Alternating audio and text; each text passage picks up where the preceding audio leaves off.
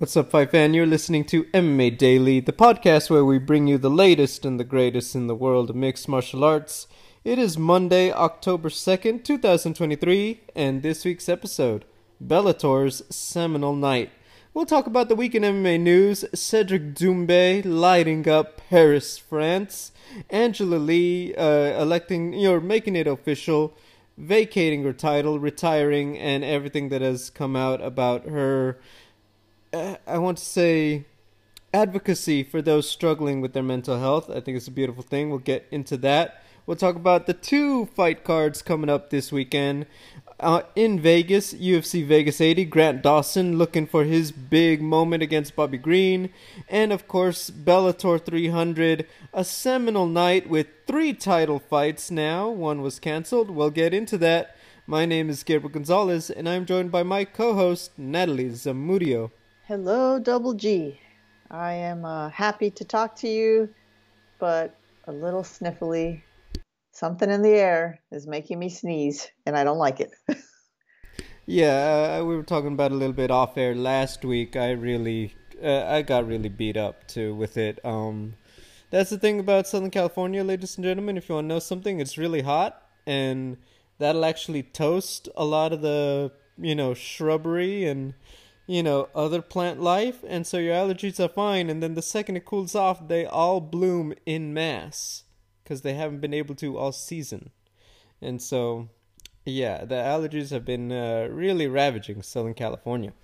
But, first world problems, as they say. As they say. October. I mean, you know what? I gotta say, October is when it's like, you know how, in school they talk about senioritis? Yeah. October feels like the senioritis of the year. It's like, okay, well, you're hustling and you're grinding and, you have obviously spring and then summer. And then the second you get to October, that's when people start talking about, I'll probably start next year. It's like, we got 3 months left. I'm going to start next year. Wait for that New Year's resolution, right? Bro, you got 1/4 left or 1/3 of it, but whatever. Say 1/4, yeah, and it's like, dude, yeah, you get what I mean. So, I just always find it, and yes, of course, we get to the part of the year with a lot of decorations, so I don't hate on that, but it's good. No MMA news, MMA fights to recap, so we're gonna go right into MMA news this week. To recap, ironically, a fight, but in Paris, so PFL. I guess the mothership still, on ice until November for the championships.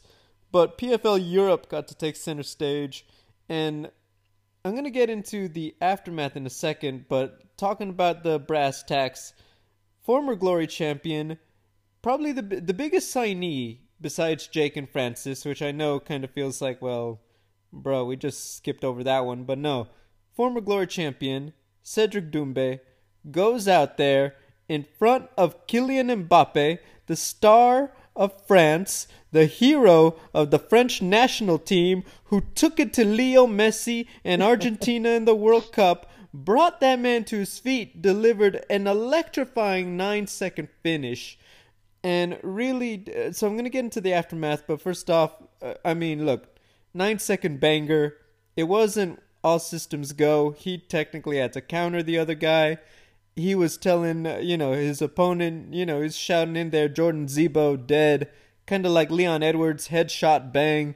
It's a whole thing, right? Yeah. Really exciting stuff. What were your thoughts on a quick recap? Yeah, it was look, we love MMA for lots of different reasons, but I think the main reason is those killer knockouts. And when they're killer knockouts that happen, within the first 10 seconds of a fight, it's even more amazing. So this is just an awesome moment. It was like, you can't script the timing of this in between UFC. So, this gets all the attention, and doing it the way he did it, it kind of reminded me of WWF, where like the guy grabs the leg and then he looks at the crowd, and then Hulk Hogan or whatever does the drop kick with the other leg. Now, in this case, he used his fist, but it was the same thing. Fast, exciting. That's like you cannot ask for anything more than that out of MMA. No, completely. If anything, even if you just glanced over it, it was a great clip on social media. I totally get why they pushed it so much. So I talked earlier this year, and I told you, I want PFL. I get it. You don't have the stars of the UFC. Let's enough of this. It's a given. We've already talked about it. It's already understood. I want it to feel like, sometimes promote it like it's a big event. Make people think, wait, am I missing something right now? Mm-hmm. I thought PFL did this perfectly. So one, unfortunately, it didn't. American audiences weren't able to watch it. I'll tell you right now, as media, there's certain perks. I was able to watch it. I'll just say it like that. But mostly this is all in Europe, which, it is PFL Europe, respectfully. So that's maybe the one missed shot. But the clip made rounds on social media. The last few fights, if you got to see them and you're listening to us abroad, they were actually pretty good too, really exciting. I loved the entire delivery of it. They brought out Dan Hardy and Sean O'Connell. They made it seem like a mainline PFL event. Yeah. And then you also had the okay, so look, I watch a lot of this stuff. Like, for example, it's Taylor Swift mania with the NFL. Right. Like, she's supporting the guy, and like NFL has her picture as the header. They have the team is 2-0 as Swifties in the bio. They're like latching on to something even bigger, and it's like this symbiosis. They're growing both, right? Mm-hmm. Football people are suddenly, what's up with Taylor? Obviously, a lot of the girls and other non-football people who follow Taylor are suddenly tuning in for the gossip at the football game on Sunday night. I like that they did this with Kylian Mbappe. Because, to be real with you, and I actually put this out there, a lot of people told me that the soccer players are infinitely more famous abroad than even, Miss Americana is at football in America. I love that they had that Mbappe cam, because it made for this, it just elevated the moment. It made it feel like, wait, what's going on? Mbappe's here for what? Oh my gosh, look at that knockout. Wait, this guy was what? Perfect. People weren't talking about Cedric Doumbe if you just follow UFC. Now, Cedric Doumbe is on the radar. Yeah. Well done by PFL. That's probably my biggest thing. Yes, great performance, great clip, and all that. Here's what I want to talk to you about as we expand on this. So Cedric Doumbe, if not last year, maybe earlier this year, was not only in talks with UFC, he'd actually signed a fight. And here's something a lot of people may be surprised about. When you're signed to the UFC, you're not always signed to an immediate 4-fight contract. Sometimes they do give you the one and the provision that we're going to offer you more. But if you don't win the one, it's completely possible that we just don't go with it. Now, many people, depending on the context, they almost always get at least 2 or 3. Doumbe was signed to the UFC, was gonna fight, got injured, had to withdraw, and the UFC just decides to, kind of do a release. And I think the thinking was, if we are interested later, we will resume talks again. Now, they signed him, if I'm not mistaken, put it this way, they got him at a bargain price. Like, they had that nice big yellow on sale sticker on Cedric Doumbe's contract. Cedric Doumbe in an interview said he had held out hope because he wanted to fight for the UFC in Paris. The offer never came, the talks never took off. PFL comes in, offers him about 6 times the amount that the UFC was paying him. And obviously he is the centerpiece of PFL Europe right now. He was going to fight not in regular season but on the mainline PFL cards, but he had an issue earlier this year. And, Natalie, I was looking at it. We talked about the whole, what does the Saudi Arabia component now do for your ability to negotiate? Picking up guys like Cedric Doumbe and being able to afford them en masse is huge for PFL. And I think that this is a great example of, like, you know what? I know UFC does not lose sleep over losing XYZ guys, of right? Of course not, yeah. However, when you let the fact that you had him at a bargain and you lost him, and now this is going on, I will say you can't let that happen indefinitely every time. And I think this is where PFL is now. They can actually grab guys like Doumbe. And they have the resources and the brand power right now that they could push it and really create more like Saturday.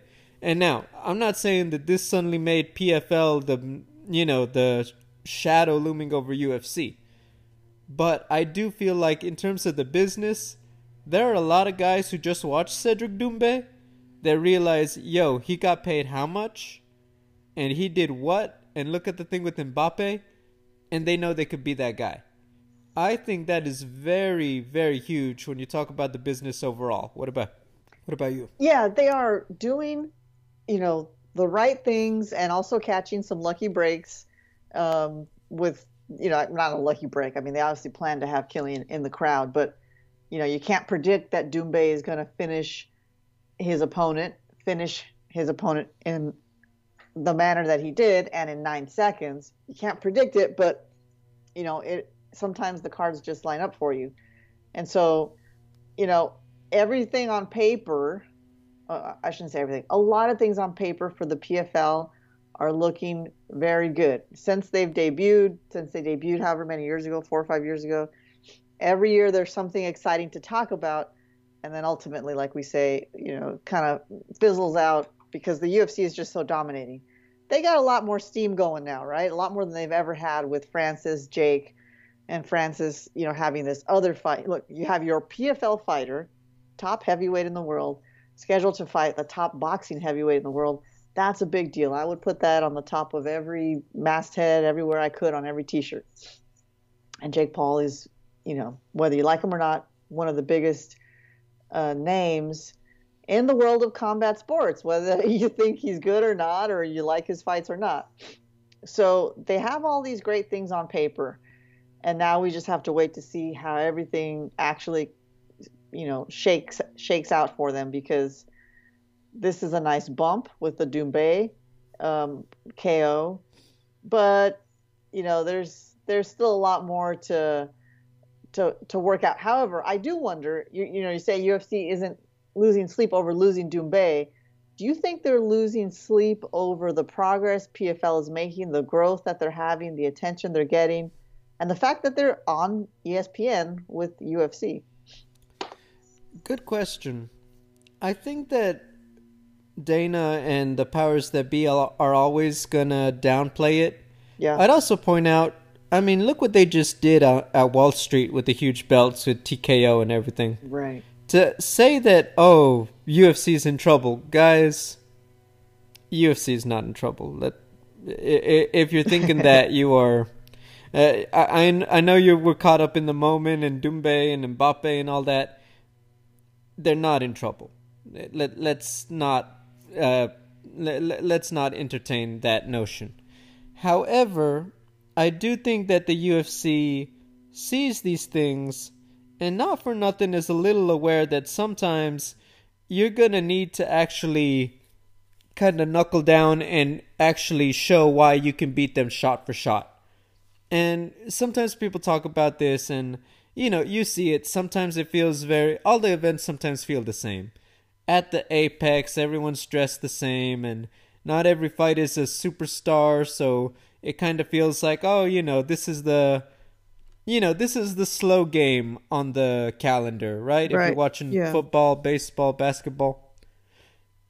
I think that when you see PFL doing what they do, at a certain point there almost always has to be all right, let's just actually mess around and throw out a gangbusters fight. Let's just stack this card. Let's just go everywhere. Let's just make them do a lot of media and watch what happens to PFL when we actually really put some muscle behind it, Yeah. Right now they're in their victory lap. Let's actually go to the pit stop and get it in gear and take off, like NASCAR. I think that UFC is aware that they may have to do that more to keep PFL firmly out of the rear view. Now, week to week, look, UFC has had a great 7 weeks. They've been on, if not on the road, Paris, Australia, T-Mobile Arena, all of this stuff, they are doing just fine. If anything, why did PFL Europe have this? Because UFC finally gave themselves a week off. Yeah, because exactly. they've been busy. So I don't know, are they worried? No. That being said, in business, you have to respond to everything. I'm going to go back to the Taylor Swift thing, because I see this everywhere. There was the viral photo how she eats her chicken tenders. If you look on Twitter, every freaking restaurant that serves tenders, Arby's, Applebee's, McDonald's, was posting you could get your nuggets with ketchup and seemingly ranch. Because that's the tweet that went viral. Wow. Heinz Ketchup comes out and we're releasing the same day, limited edition seemingly ranch sauce for your food. Now, I'm saying they announced it. The bottles aren't on shelves. It could be a joke. But the fact is, they kind of blew the other little tweets out of the water from the McDonald's and the Applebee's and all that. UFC with PFL is kind of the same thing. You're doing all this little stuff. UFC could just come in and just put it down on the table and say, y'all could go home now. UFC might have to do that a little more. And my point of this is that in this game of business, sometimes you just kind of gotta play the ace and sweep the board. Whereas before, sometimes you're happy to just trade some cards, win some, lose some, don't show everything. You don't gotta play your best cards until the end of the game. That's what UFC has with PFL going on right now. Yeah, they do. And it's very interesting because, again, it's like, the annoying, not annoying, but, like you're right, though. Like UFC's never going to give them credit as being close, as doing anything threatening, as doing anything interesting.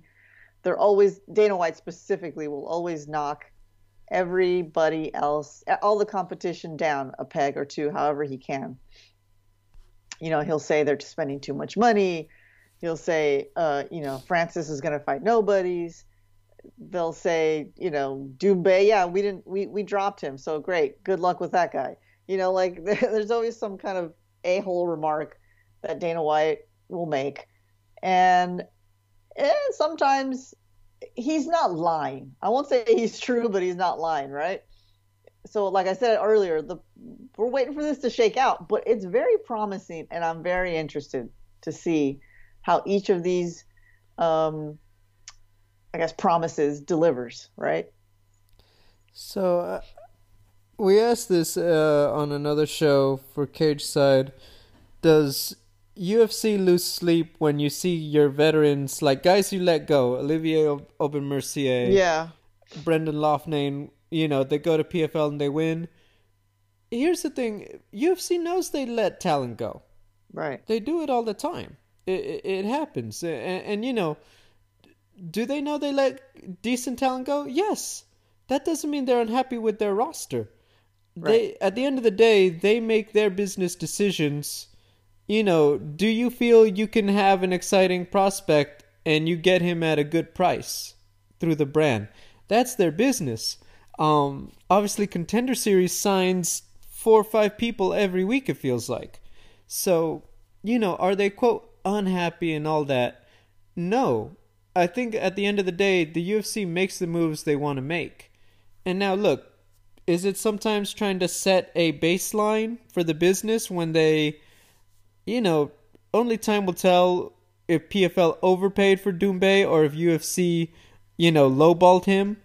The truth is, it might be a little bit in the middle, or Doumbe could just keep doing this to everybody and PFL got the bargain. Who knows? But the fact is, only time will tell. Do they feel this or that about, what we did, what we didn't? Probably not, because at the end of the day, the UFC has so many resources, they know what they're looking at in the big picture. Now, would they like Doumbe? Probably. Who wouldn't? But it's not like, we're losing sleep because we don't have Cedric.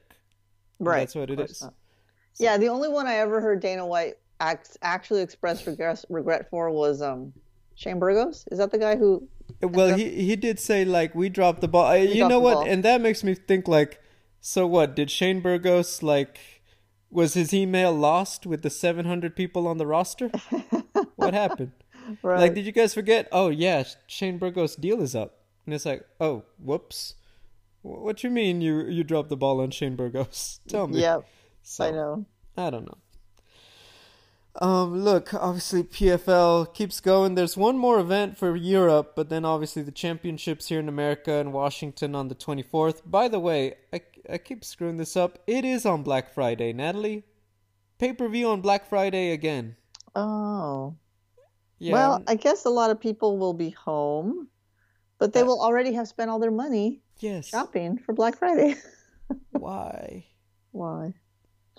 I want the PS5. I want to play the new Spider-Man game. Yeah, not PFL, Costs money. PS5. Yeah, no, but it's a budget. That's a lot of interviews I got to do, Exactly. Anyway, I digress. First world problems. Anyway, Angela Lee announces her retirement, vacates the title, which I know is a big deal because she's, you could argue, the face of one championship. I mean, Yeah. she's been there headlining cards before, Renier de Ritter and, all these other people, Demetrius and Fairtex and, maybe a little bit before Rod Tang, if not around the same time, I think. Um, but probably the biggest thing, the week before, so I think right after we did our last show, she was doing a lot of talks with the media about her new foundation fight story, which is made to give a platform to those talking about their struggles with mental health. And because she revealed her younger sister Victoria had taken her own life, and that's why we heard of her passing in December. And not only that, Angela was willing to share the personal story that she'd actually tried to take her own life, which took everyone by surprise. Full disclosure, in the media you get to know a lot of people. If you don't know somebody, you tend to know someone who knows somebody.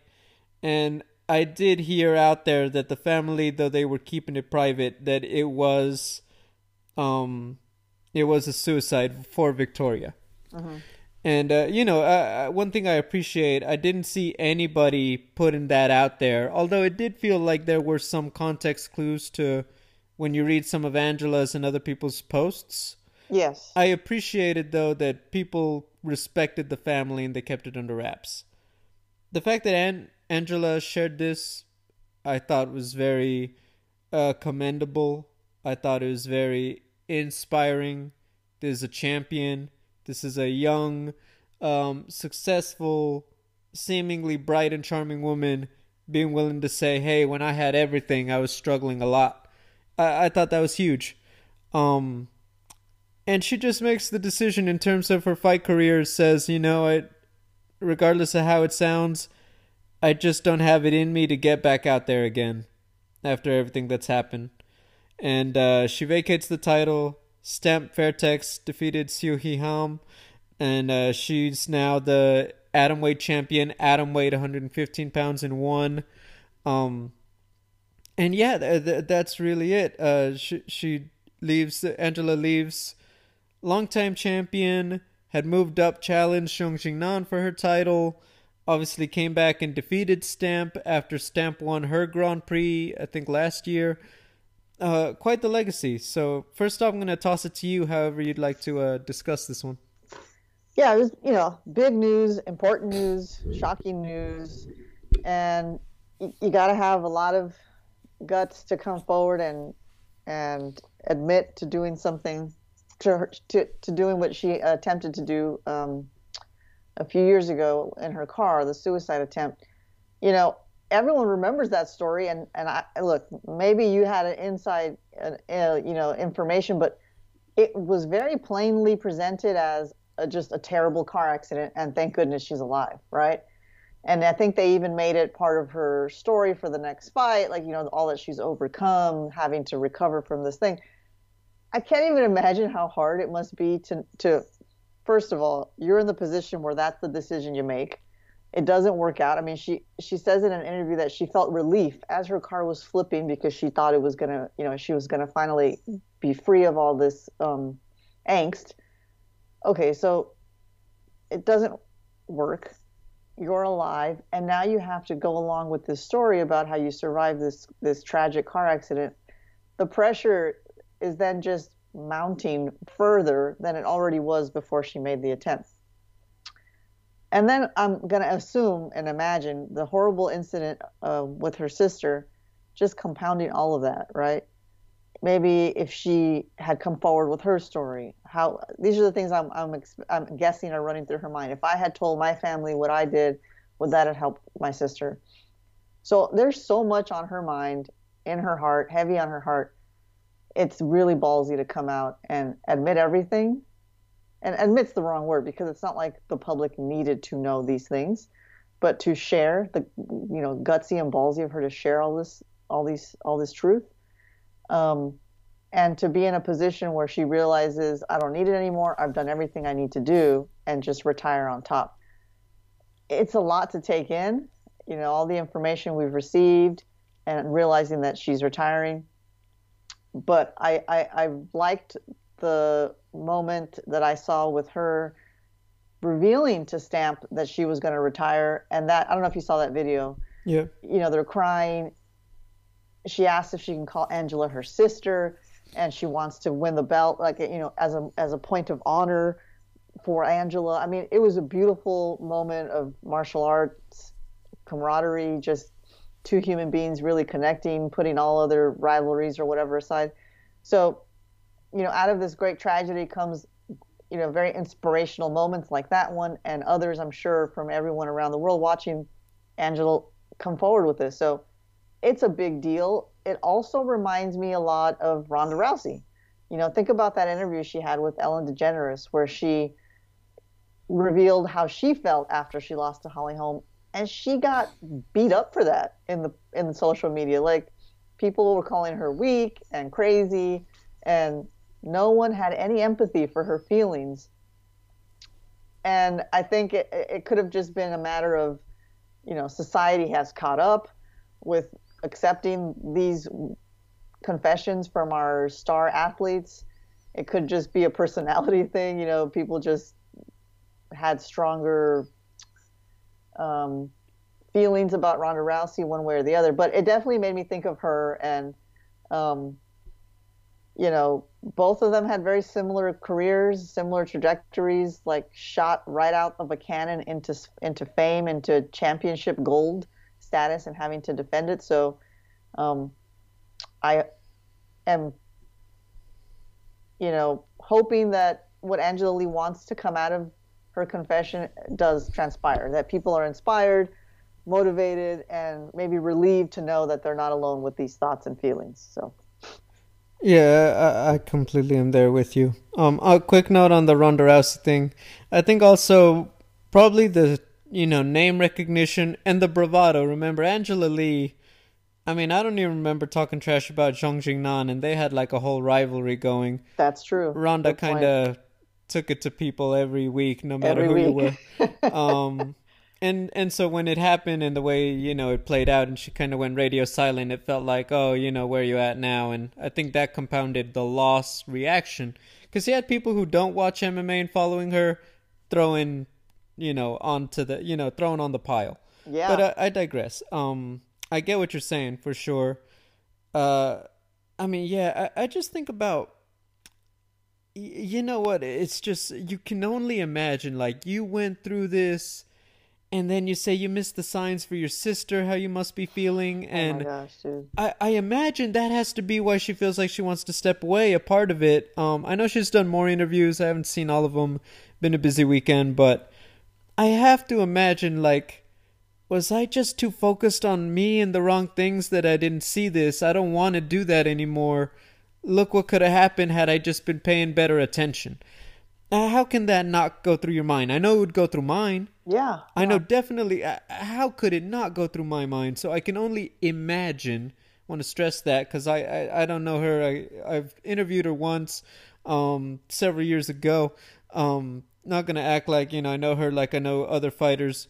but I can only imagine that like this has to go through it, and that has to be part of why you say, I'm being called to do something else. I want to do something actively, as a goal every day with this. You know what I mean? Yeah. And there is a part of me that's like, well, like stand back up and get back in there and honor your sister for your sister. I know fighters and they honor their loved ones after they've passed away in the cage every time. There's a part of me that in the moment was like, I wanted to see that for Angela. But as you hear more about the story, how can you not respect someone saying, as amazing as it's all been and where I'm at and still at the top of my game, my heart is just telling me I have something different to do now.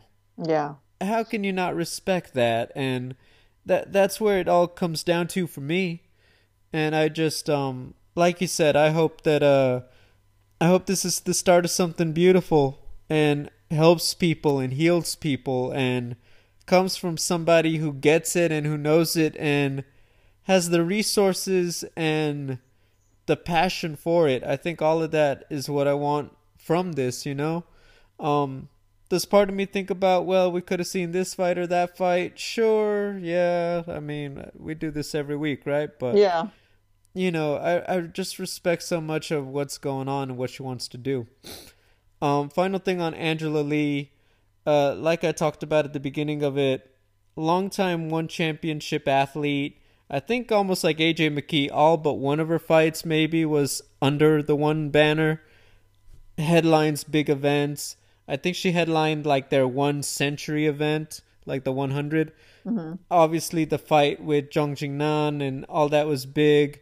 Fighting Stamp after having her baby was big. Stamp obviously really good coming off the Grand Prix.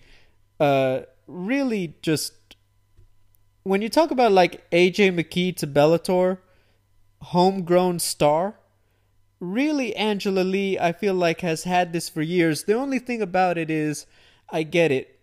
For a long time one championships kind of felt like Ryzen. We know it's there, but in the diet of the American MMA consumer, it just kind of never makes it onto your plate. Right. However, what I understand is that Angela-Lee, obviously, look, we know one championship has money. And we know she's been a big deal for them. She's paid her bills with one championship. Mm-hmm. And while, let's put it this way, if she and Max Holloway are in a Walmart in Hawaii, I know who's getting bothered, and it's not Angela. You know what I mean? Yeah. Regardless, so she doesn't have that. That being said, you almost feel like she got to have the best of both worlds. She goes to Singapore, she's a mega star, and she has a lot of attention, gets to come home, bills paid, kind of live more or less what I assume is a normal life, right? Yeah. Because the typical MMA fans, not as many are watching one. There are a lot more now, I'll tell you that, in the last 3 years for sure. But I think it's like, this is also one of those cases, yes, she is obviously Asian. Born in Canada, lives in America and Hawaii. So it's not like, oh, she is an American fighter who got to enjoy this in Asia. Yeah. I think that is really like, hey, this is an avenue that can clearly be explored and be very amazing for athletes. It's just you kind of got to be willing to take a different path than the UFC, Bellator, PFL route. You know what I mean? Right, totally. And I think that's probably a great legacy for Angela outside of the cage. This is part of the business, and she blazed a path into it. I think that's really amazing. What about you? Yeah, it totally is. Like you just you say, you have to be very practical and sensible to do what she did. There was an avenue for stardom for her in the UFC if she was willing to make sacrifices.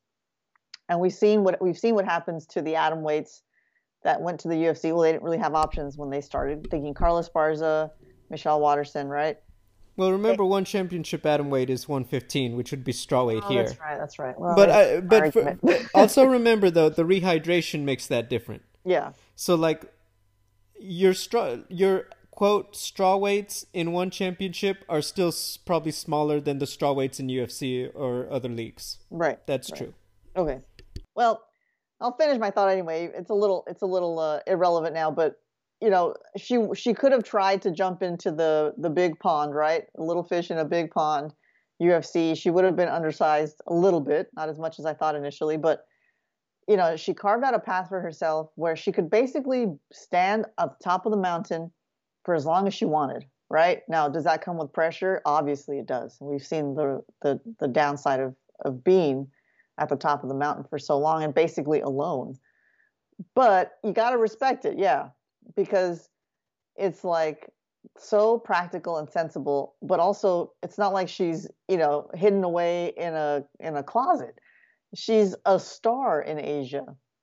And Asia's really freaking big, right? And it's a huge part. If you look at a world map, there's a lot of countries in Asia. It takes up a large part of the land, the real estate on a world map. So she made a decision and she just stuck with it and rode it to glory. But how would her life have been different if she had done, UFC or some other promotion? Who knows? It doesn't matter, right? But you got to give credit to being able to say like, no, I'm going to just run this until the wheels fall off. No pun intended there, but it's interesting, impressive, and obviously, like you said, she's not, she got paid and her brand is probably big enough that she can get paid just fine in other ways doing who knows what, but being a brand ambassador or sponsor for other products. I'm sure she was already doing that. So she's good. No, for sure. One of the things that I would kind of point out is that there's something to be said for being in control of everything when you're, in a star like Angela in one championship. Like, essentially the show is built around you. Like, I don't imagine that one doesn't give her all the tickets she wants, right, for example, to her fights. I don't imagine that she can't say, I'm not doing that extra media, if she says, I just don't want to do that extra media. Now, I'm not saying that the UFC guys don't have that kind of muscle at a certain level, but you gotta think, for someone of her stature, for someone of her fame and all that, if you tell me Ronda Rousey has that kind of pull, yeah, makes sense, I get it. When you talk about an Ilima-Lei, who's not a big star in America, having that kind of power when she goes over to one and does her stuff for one, I mean, how awesome is that, right? Yeah. Like, you kind of get to do that and go to Target without being bothered. Right. Ronda can't do that. And so, I think there's a big part of that I want to acknowledge. And I think, here's the thing, she had great fights. She fought some talented girls. I mean, look at Stamp. Look at Zhang. They're freaking good. I mean, I had that fight with Zhang, what was it, our 2019 fight of the year? That banger was awesome. All of that just comes together. There's a path for you sometimes if you're just willing to take it and be different. And I think that's what Angela proved, and got the benefits that AJ McKee and others have had in like Bellator, Sean O'Malley to a certain extent, obviously from a young age, and kind of run the table at UFC. It's really awesome, and I think that's really cool. I think if you're a fighter and you saw Angela, how can you not say you might want that? Particularly, we know this, some fighters admit it. They don't like doing a lot of media. They don't like a lot of attention. There is indeed less of that at one. Yeah. So, yeah. Congratulations, Ilima-Lei. Best wishes. Thank you for the memories. I'm sure we'll be hearing a lot from her as days go on, and I just hope it's just this thing that reaches beyond MMA for people, because I think that would be beautiful to see someone like that really have this take off, and you'll have people who are like, and you used to be an MMA fighter, you say, and it's like, oh. Is that right? Like, imagine her being outside of the MMA circle doing this. That'd be awesome. Would love it. That's my wish for it. We do have 2 MMA events this weekend. Let's start with the easy one. Grant Dawson, Bobby Green. Bobby, doesn't matter win or lose, he brings it. Such slick boxing, game as heck, tough, durable. Grant Dawson's on a roll. This is kind of like his. This is clearly set up to be his breakout party. Bobby Green is a vet and dangerous, but he's not exactly Gaethje and Dustin Poirier out there, right? Yeah. So this is his big headliner. You win this one. Now let's start talking about the Sarukians and the Gamrots and the Jalen Turners. And we win those fights. Now we start talking about the Michael Chandlers of the division, right? That's what we're looking at for Grant Dawson. Another well-rounded guy. Another powerfully built lightweight for the weight class. You got to think he's feeling himself on his win streak right now. Just a lot of that confidence. That does count for something out there. Makes for a very fun fight. What about you? Yeah, fun fight. I'm not over the moon about it, but it is a fun fight. And these are one of those fights where you never know who's going to pop, right? From one of these fights, not specifically from this fight, but one of these, Apex main events. It's like sometimes they're exciting, sometimes they're okay, but you never know what's going to happen. And even if the fight's not exciting, they could get on the mic, make a little noise. Like there's always an opportunity for something bigger to come out of it apart from just getting a W. So all that being said, Bobby Green usually has a lot to say about stuff, but Grant Dawson has a lot to prove. This is a big moment for him. I think did you say this already? His first main event, right? First 5-round fight? I don't know if overall in his career, but it is definitely in UFC. Yeah.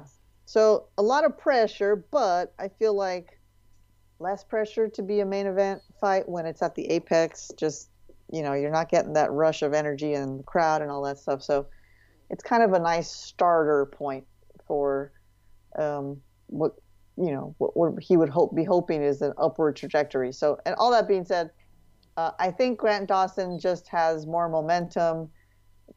He can put everything together in such a way that I think Bobby Green will have some success, but not a lot. I think Grant Dawson is going to be able to win by decision. So it's not going to be a, crazy Doumbe 9-second KO by any means, but he'll get the job done.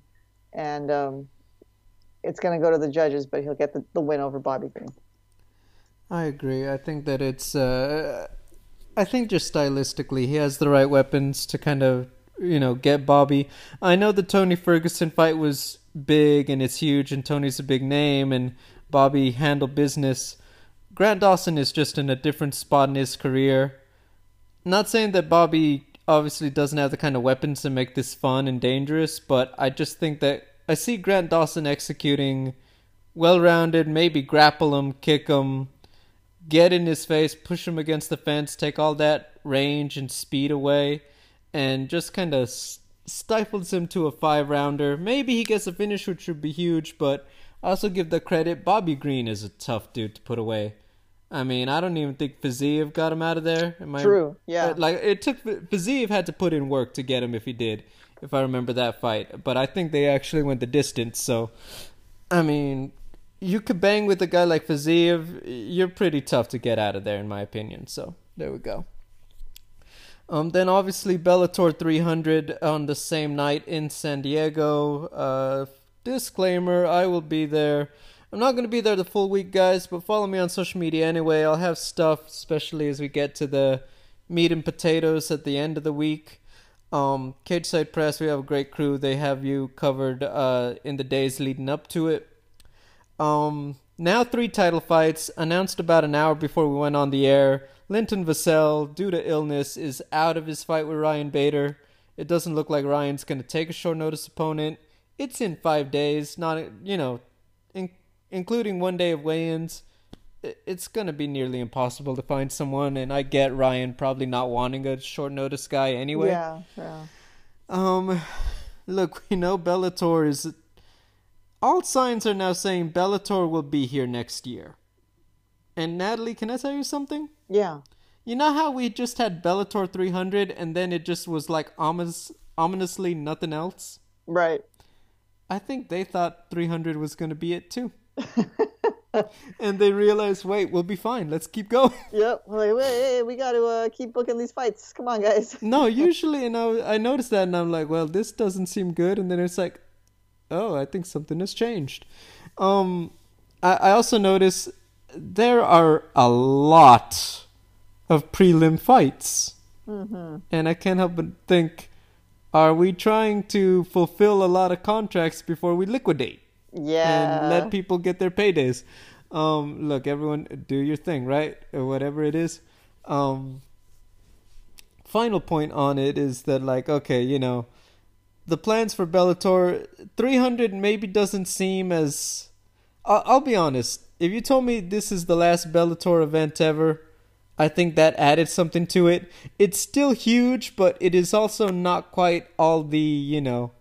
Now it feels like, well, they're going to go big for their last event in 2 years, right? Right. So this kind of takes away from 300 a bit.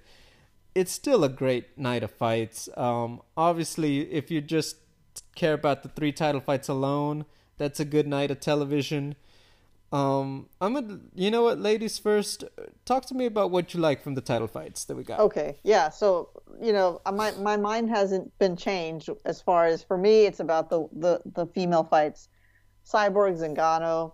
I just want to see what's going to happen. You know, are they in their primes? No.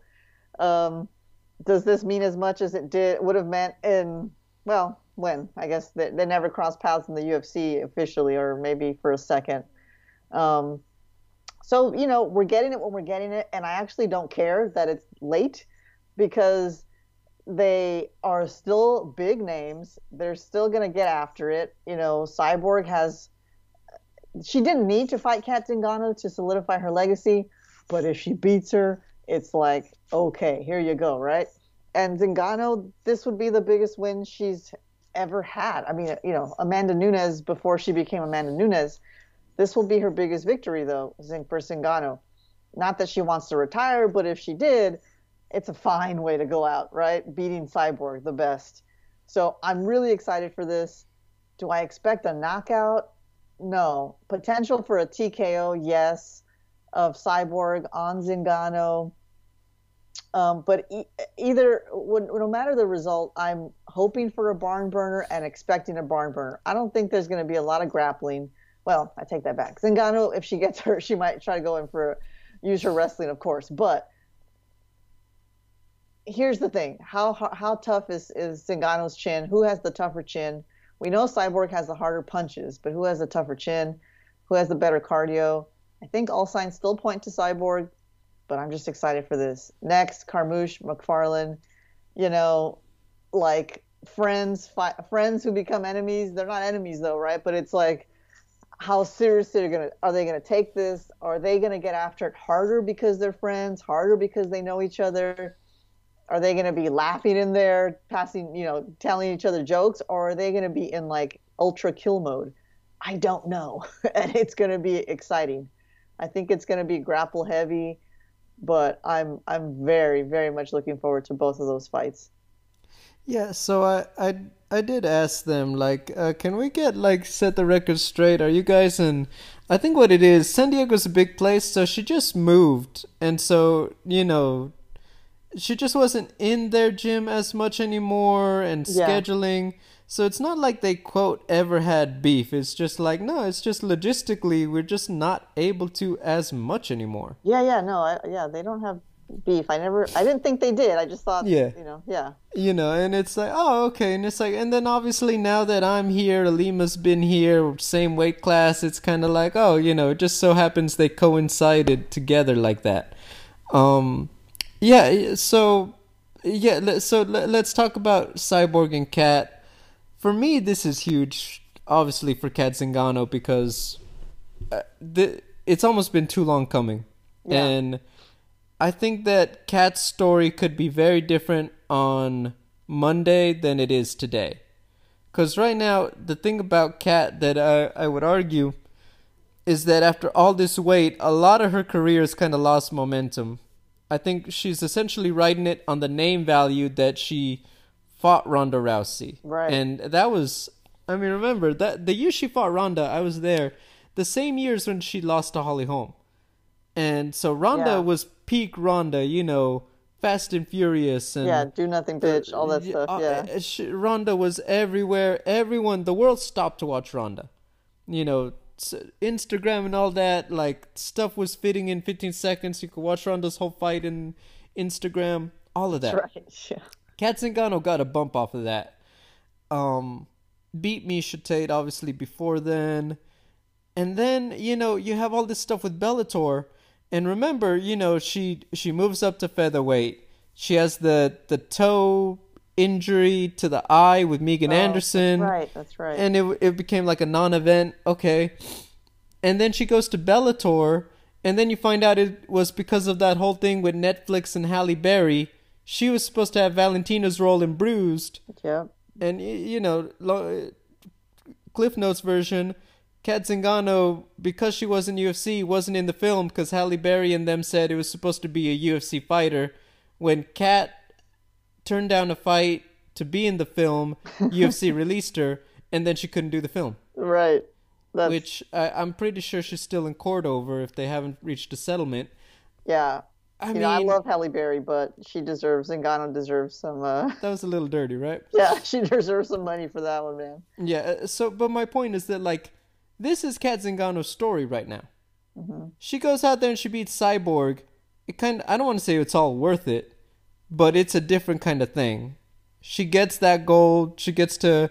Look, if she calls it a day, she goes out on top. Mm-hmm. I mean, all of this stuff, right? Suddenly...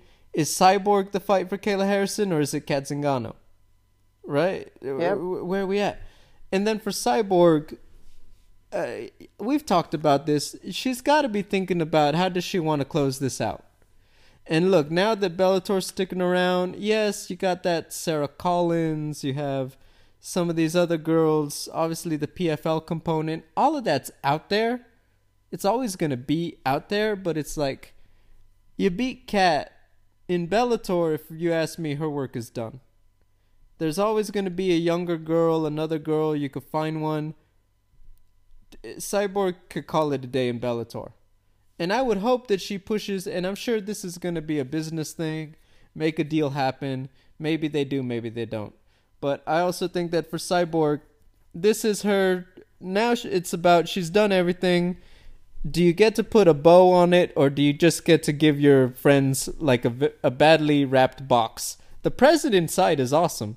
You built that over 20 years of fighting. Yeah, right. But now it's the bow. And that bow is always so nice, isn't it? Yeah, exactly. It really is the cherry on top. All right.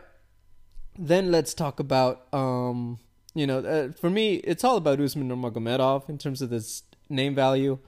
And I think because he's just got all of these factors that you feel like could make him a star.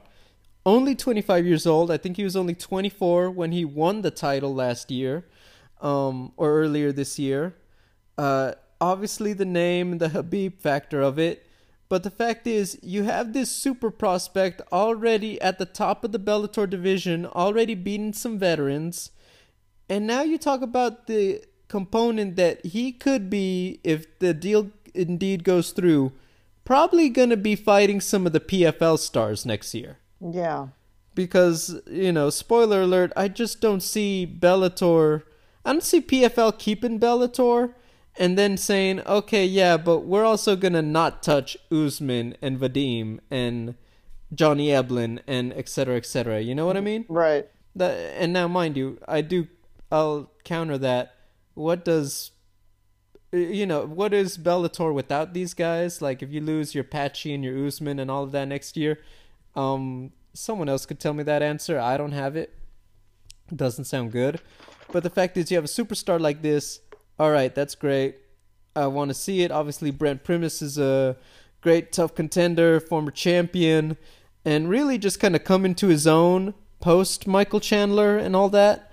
I think it's great. I think it's huge. I think Brent should have been in the Grand Prix from the get-go.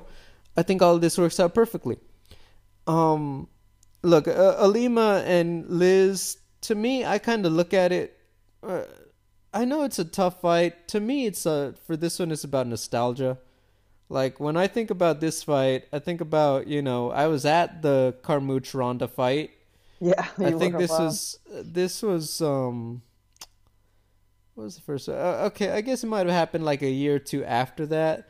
But the fact is, it was one of the first fights I got to go to live. Because I was living in the area at the time. I think about that. I've gotten to interview Liz. The first time I interviewed Ilima, she was still a couple fights away from fighting for the title. Definitely wasn't the face of Anheuser-Busch Hawaii and all that, Pineapple Princess, none of that. And I do look on that interview as like, you know, I'm blessed enough to say I've done this enough times and been at it so long that's, man, look how green and young I was. So to kind of look at this fight now and attend it where I'm at now in my career, it's just like, yes, someone's going to win, someone's going to lose. I'm so happy for both of them because I've been to San Diego and seen the reaction with Ilima. And, you know, I know that's her house and her home. I just want to see that for me, it's the nostalgia. For me, it's kind of like, this is the last chapter. This is, you know, ending it where we started it, you know? It's great. I think it's awesome. Liz lives out there. You know, a lot of fans are there for the two of them specifically. It's great. I can't wait. So, in that way, I'm very happy. Obviously, the undercard has some, you know, we're showing it some love, but for the most part, that's where we're at, and I think it's going to be great. So, there we go. Yeah.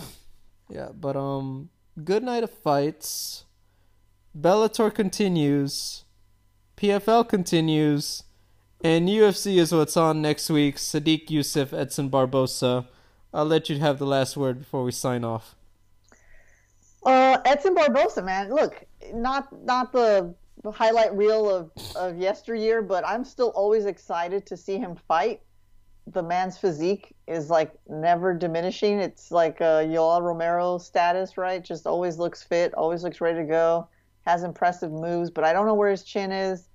And Sadiq Youssef is ready to get a win over a relatively, you know, good sized name like Edson Barbosa. So it could be interesting.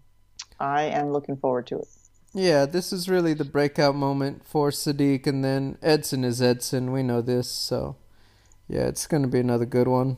Look, Banger, we'll obviously recap the good stuff. We'll look forward to the next stuff, and we'll enjoy more of this stuff. It'll be great. Until then, guys, thank you for tuning in. Remember, like, comment, subscribe. We'll be back next week. Until then, have a good one.